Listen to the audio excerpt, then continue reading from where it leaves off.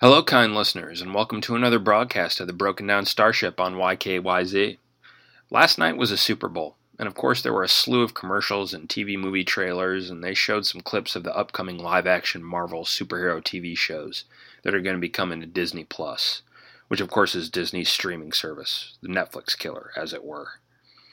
And it got me to thinking, when exactly is this Marvel popularity bubble going to burst? It's lasted for a heck of a lot longer than I would have expected.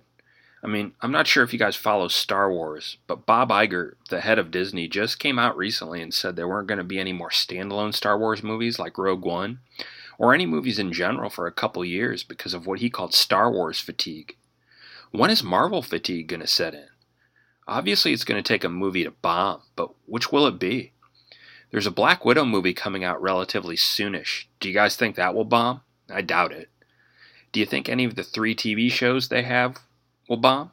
Hard to say. Disney Plus doesn't have much original content at the moment, so I could see all these shows doing well enough. What's it going to take? When will they start to decline in popularity? Or is the Marvel brand so strong and so big that it's not possible to fail at this point? I guess we will all see, won't we? Thanks for tuning in.